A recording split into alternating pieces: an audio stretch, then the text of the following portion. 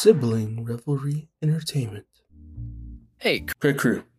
It means Crit Crew. Sorry, Critical Role. Don't sue us. Thank you. okay, let me make a quick roll to see how much we love you guys. Oh, look at that. It's a natural 5,000. We truly do love making the show, and I promise Dante's not forcing me to say this. I am definitely by my own volition saying this. If you'd like to keep supporting us, give us a little look-see on Instagram, Twitter, Facebook, and TikTok and YouTube. We're learning and growing more powerful every single day. Recently, I grabbed a beer from the very depths of an ice-cold cooler, no problems. And the only reason I could is because your support has made me so powerful. It's become a problem. You can find us on social media, just search Death by 1,000 Crits, but be sure to use the number and don't spell it out.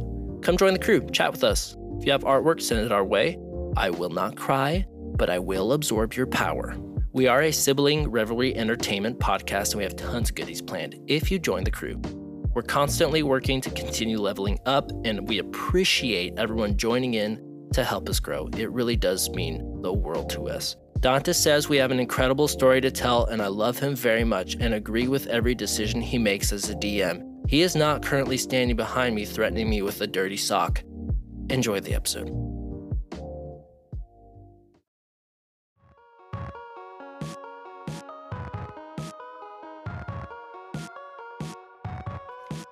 Hello, everybody. This is Dante Longoria, your normally very kind and loving dungeon master, but here on Rolling It Back, we're just friends. I'm just your friend. Just a couple of goofs hanging around, talking Death by 1,000 Crits. In this episode, we're going to cover the first Final Quench battle. Man, that was such an awesome time with my guys. Recording it, playing it. So much fun. The absolutely brilliant plan that the guys came up with, and you can't see me, but I'm putting air quotes around brilliant. And of course, some rollbacks for some oopsies that happened last episode. Kind of a big one, but it came out good story-wise. So, sit back, friend, grab your favorite blankets, your favorite beverage, and your favorite D20 as we get into Rolling It Back.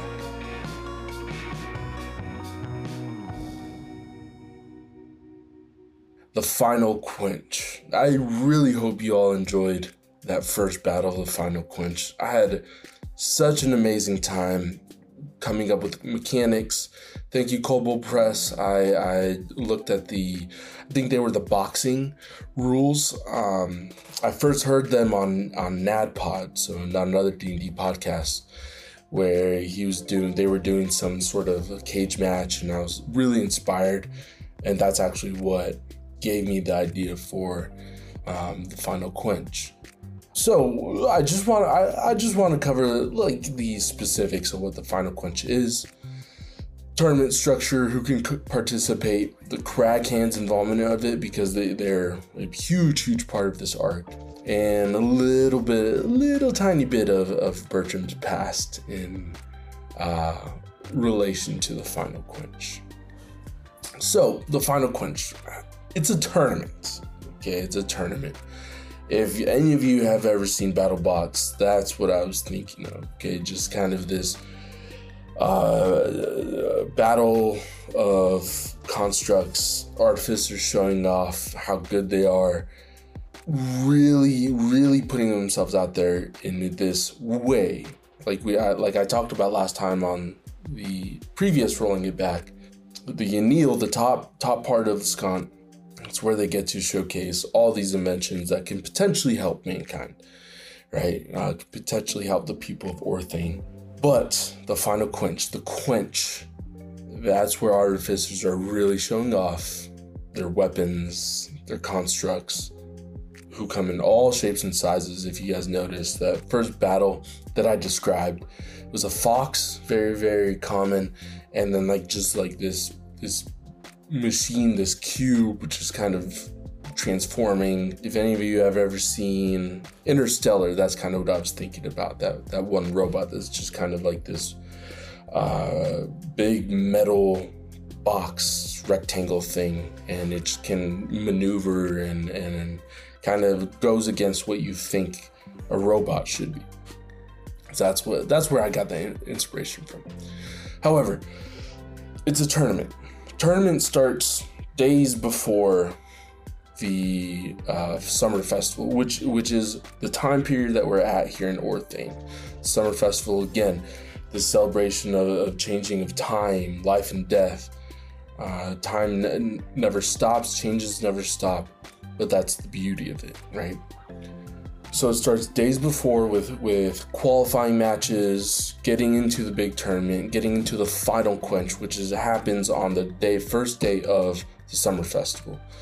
Now, you're probably wondering, okay, yes, it's not fair. Bertram got in, didn't have to qualify, but there's actually precedent for that. Bertram has actually won the final quench before, and that's actually a big reason why he got kind of in trouble with the crack hand, which I'll get into here in a little bit. But if you've won the final quench before, you automatically don't have to get into the prelims, right? So there's this kind of warrior coming back, this big champion coming back, participating. No one expected him, and it's a way to kind of draw in spectators who maybe don't know what's going on or think they know what's going on, right? There's like this anxiousness and excitement for that actual final quench day, which the whole city of Scotland looks forward to. So that's how Bertram was able to qualify, even though the crag hand has control of it. They do run it. There's precedent for past champions not having to go to the prelims through the matches and just being able to battle in the final quench day itself and not the quench battles. This leads to the question of who can participate. Anybody can participate as long as you have a construct. As long as you have a construct can battle. You know, there are first timers, little kids potentially who make their constructs, all the way to master construct builders and all walks of life. That's why I'm so just like proud of my guys for embodying these different personalities for their artificers, really getting into it. Potentially Matt. You don't know if he's gonna come up yet, but you do know that Walk's gonna battle here as Gabby in this next episode, which we're all extremely excited for you to hear. All right, now let's talk about the crag hand. The crag hand's involvement in the final quench. The crag hand does host the final quench. It is in the Coliseum. That's kind of the base of operations for the crag hand. Now, the crag hand, yes, they're a criminal organization, but they do good in the community, right? Like it's been pointed out before, they did start out as a dwarf-only operation, but they have expanded to include more races, more people, equal opportunity employer, as was pointed out in previous episodes. But the final quench and the quench is an event that is almost sacred in Scotland. So is there foul play afoot that the crag hand does during the final quench? Do they fix matches? Do they do this? Do they do that? Actually, the answer is no, they don't. Okay, this is the kind of the most pure form of artificing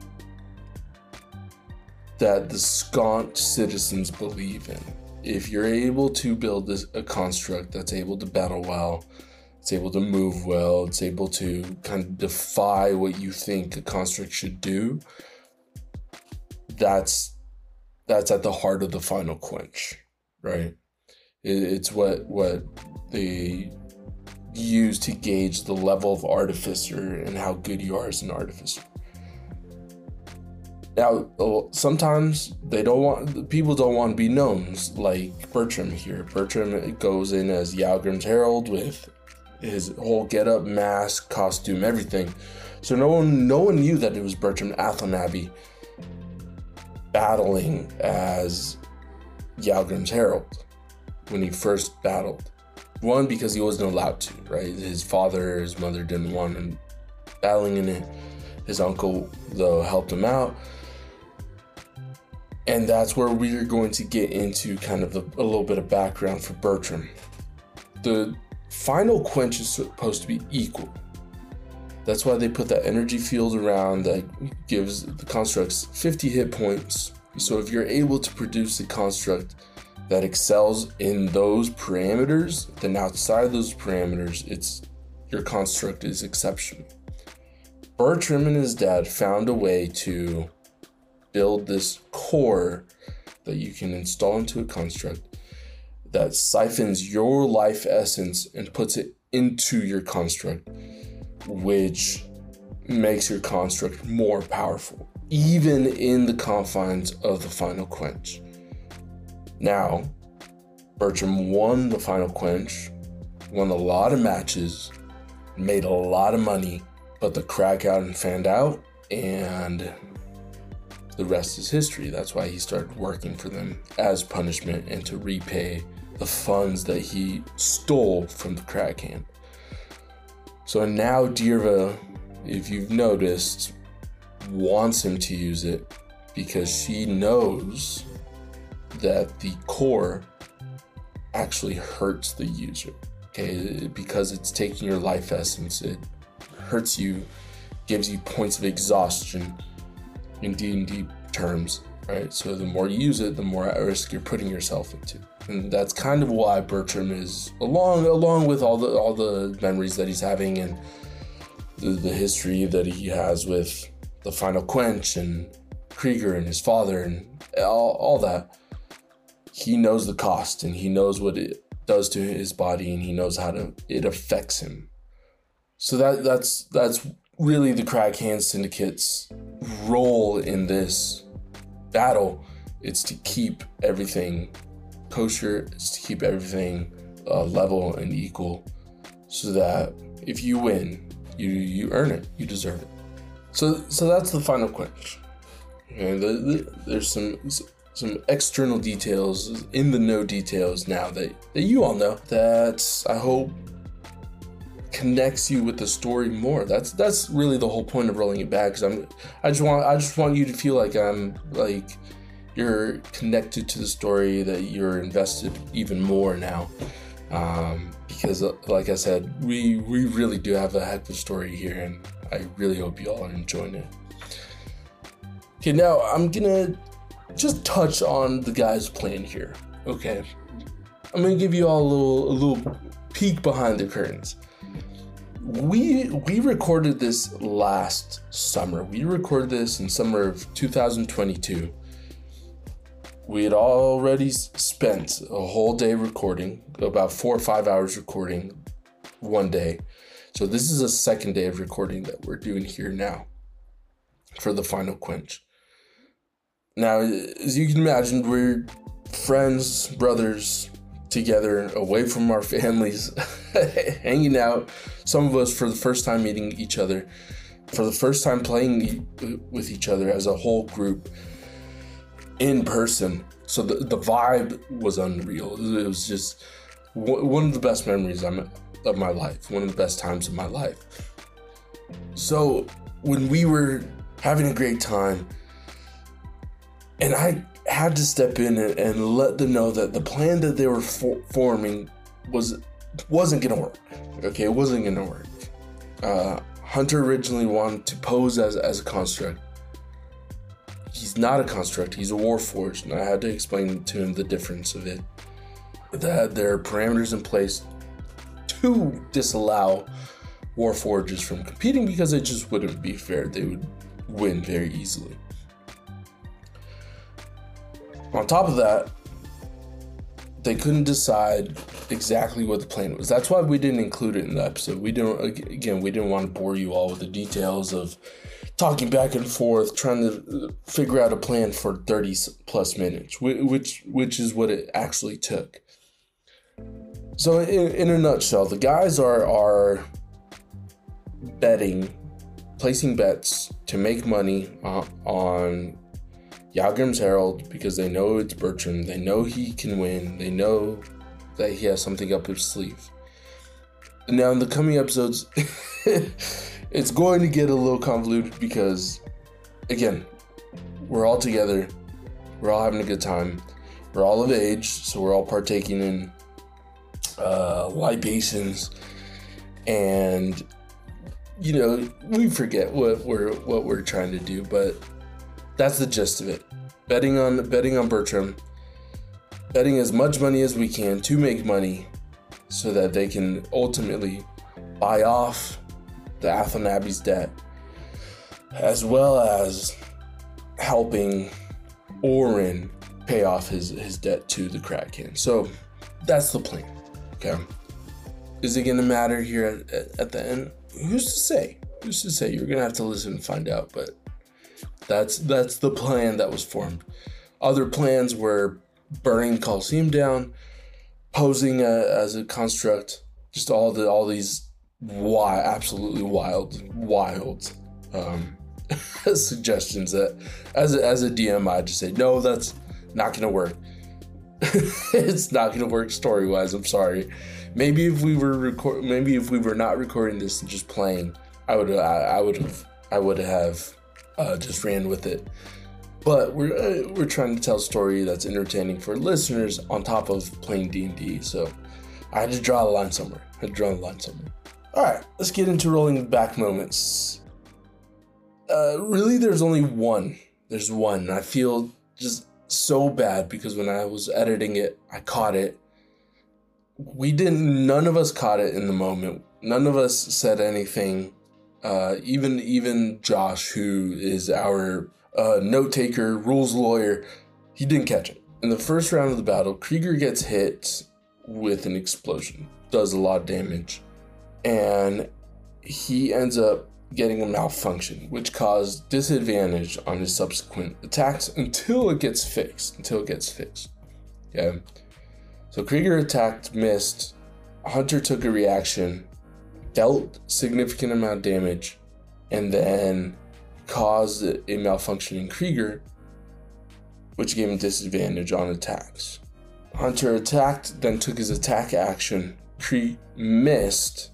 Krieger reposted, and then rolled a nat 20, which we were all very excited about because it worked so well story-wise. But as I was listening, I realized he should have rolled again with disadvantage. And I'm kicking myself because how the rest of the battle went, it would have cost him the match, probably. So, I apologize. But you know what? This is not on me. It's not all on me as the DM. There's 4 other people there at the table. So, here's what we're going to do. We're going to roll a d4. 1 is going to be Matt, 2 is going to be Hunter, 3 is going to be Josh, and 4 is going to be Wok. Because you know what? I already have to roll on that ones. I don't want to roll anymore. And I'm the one doing the show. Here we go.